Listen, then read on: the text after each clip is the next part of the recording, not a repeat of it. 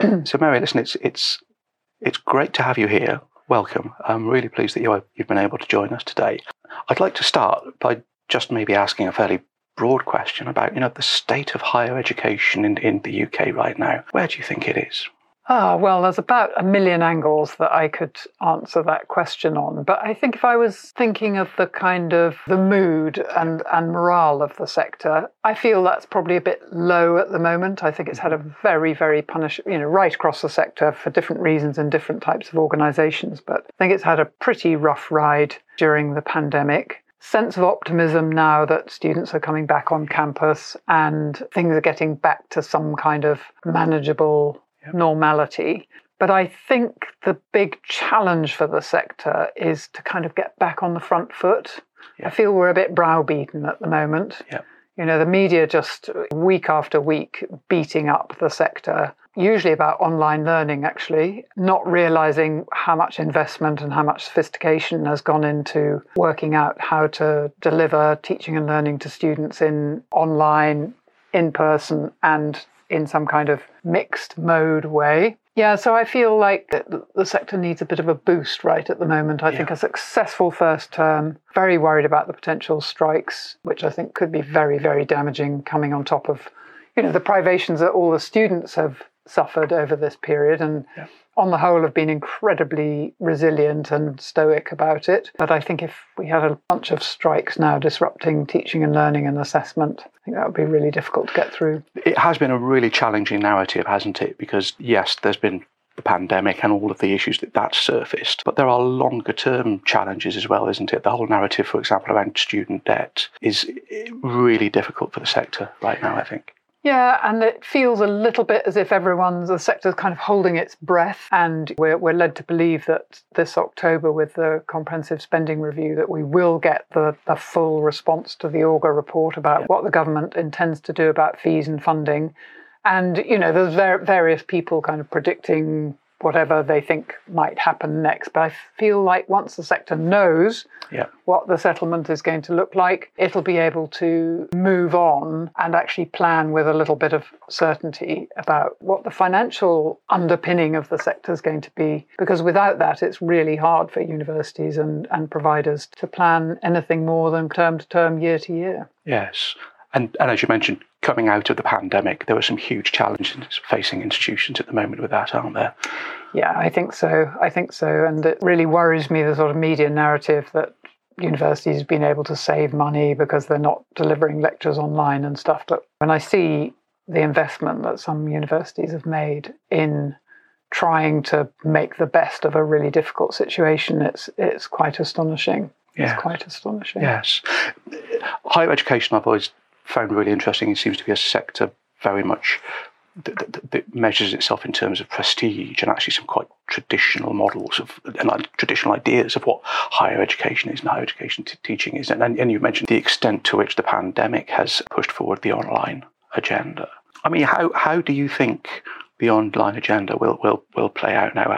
What are your views on that? I think there's probably two camps. I think there's one camp which I am sometimes in, which is worrying that the sector will kind of breathe a huge sigh of relief and just go back to how it did things before. My more optimistic viewpoint is that actually there are such positive learnings because universities have had to deliver online learning and online assessment particularly, actually. And I really hope that some of that is brought into optimizing how students learn and how we teach them and how we give them the skills to do the kind of independent learning that's expected of them. And that's where I think technology can play such a huge part. Obviously, it's different for institutions like USEM that are fully online anyway. I think there are some challenges around all of that. But for the traditional sector, the big ask is that they're able to take the good, the learnings from the pandemic and project that forward, because I think if they can do that, actually it'll be better for students in the end. Yes. I'm really interested in the extent to which this whole issue in higher education parallels, companies and businesses across the UK who are also coming to terms with, a return to the office or the return to more traditional modes. I mean, do you think higher education can learn from businesses, or do you think that businesses can learn from higher education on this experience? Oh, well, that's an interesting question. Undoubtedly, the world of work and how people work and how companies interact with their employees has changed enormously over many years. And all of that got kind of amplified and accelerated, I think, by the pandemic. Do I think higher education is fully ready to kind of step into a modern world? Probably not, actually, because higher education is very different. The corporate form of traditional universities is very, very different, not least because of the kind of democratic governance structures that underpin the model. So I think my sense is that universities will always operate slightly differently. The interesting bit will be the extent to which colleagues want to come back into the office and kind of back to the old days, or have colleagues actually found positives and benefits from being able to work more from home, and how will the university sector respond to a kind of a more hybrid type of working? And I'm sure that's on everybody's agendas at the moment. I'm sure it is, and it must have huge implications for, certainly for the traditional universities, for the campus life and the campus experience. Yeah, for a long time now, certainly since 2012, when the fee model meant that universities were basically, their income was derived mainly from fee-paying students. I think there's been a lot of emphasis on investment in the physical estate. I wonder whether we'll see a shift in balance towards investment in the digital estate. Yeah.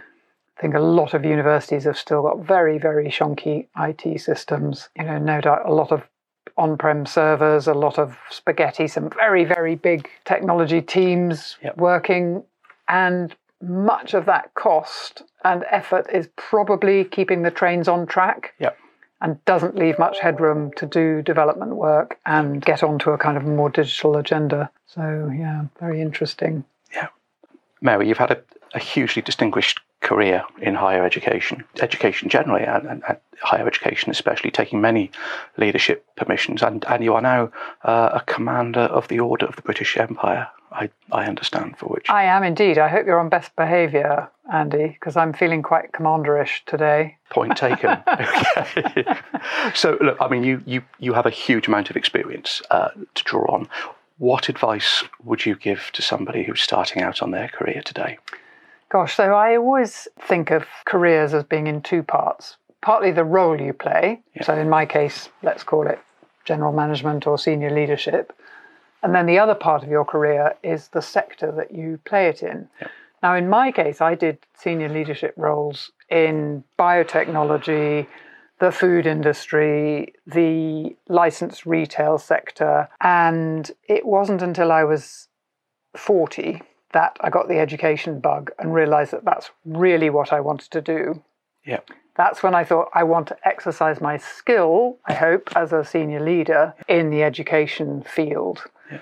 And that's when I first started taking quite deliberate steps to make that possible, not least, by the way, getting myself a degree, which I thought would be helpful in getting into a senior role in education. So I think sometimes the mistake made when people are advising people about careers, take something like law, which is a really popular degree to take.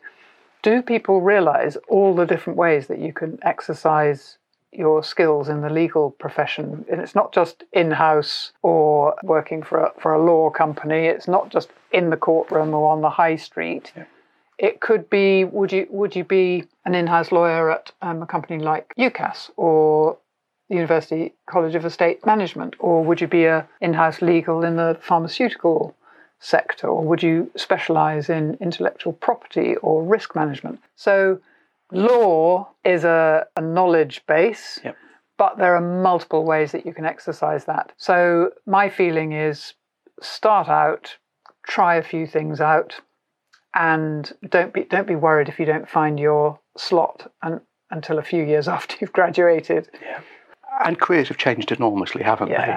My father retired from the same company he joined 55 years previously, and that was the norm for that generation. But there is a lot more flexibility there, and the rise of portfolio careers. Yeah. I mean, would you advise a young person to go into a portfolio career? Well, I think it's genuinely a viable option for young people. It used to be for old chooks like me, once we'd kind of stepped off the executive treadmill. But now what I see is a rise of a kind of professional gig economy where people can very readily market themselves and their skills to multiple clients and multiple employments. So they might have a main hustle, a secondary hustle, and a side hustle, all running in parallel, and perhaps be founding their own startup at the same time. And I think of them as the no-collar workers. Yeah. You really only need a decent laptop and a broadband connection to get started in some of these fields. I feel it's also put a very different slant on the fear or the idea of being unemployed, because actually lots of people can find ways to earn money through piecework, project work, websites where you can offer your skills. And I think the onus is on higher education providers to equip their students to understand that they can do this and give them the skills to make the most of it. So yeah, very, very different. I mean, I've had 5 jobs in my career, and now I look at CVs and you see that people are doing multiple jobs. They're moving more often. They're constantly looking for new skills, new experiences, and perhaps also things have changed after the pandemic as well. Yes. So this idea of working in a discipline, but working in many different industries and carrying that with you, it makes the decision about the subject of study for young people a really important decision, doesn't it, when they come to choose A-levels and when they come to choose higher education. So what advice would you give to young people when thinking about the subject of study? Because that does feel like a really critical decision. I'd almost flip that round and say that the onus is on universities to make sure that it doesn't matter what you study, they'll make sure you've got some of those foundational skills that will get you through a multifaceted career. Having said that, for students, I still think doing the subjects that you're best at and that you enjoy most is the best way to get successful grades and progression, because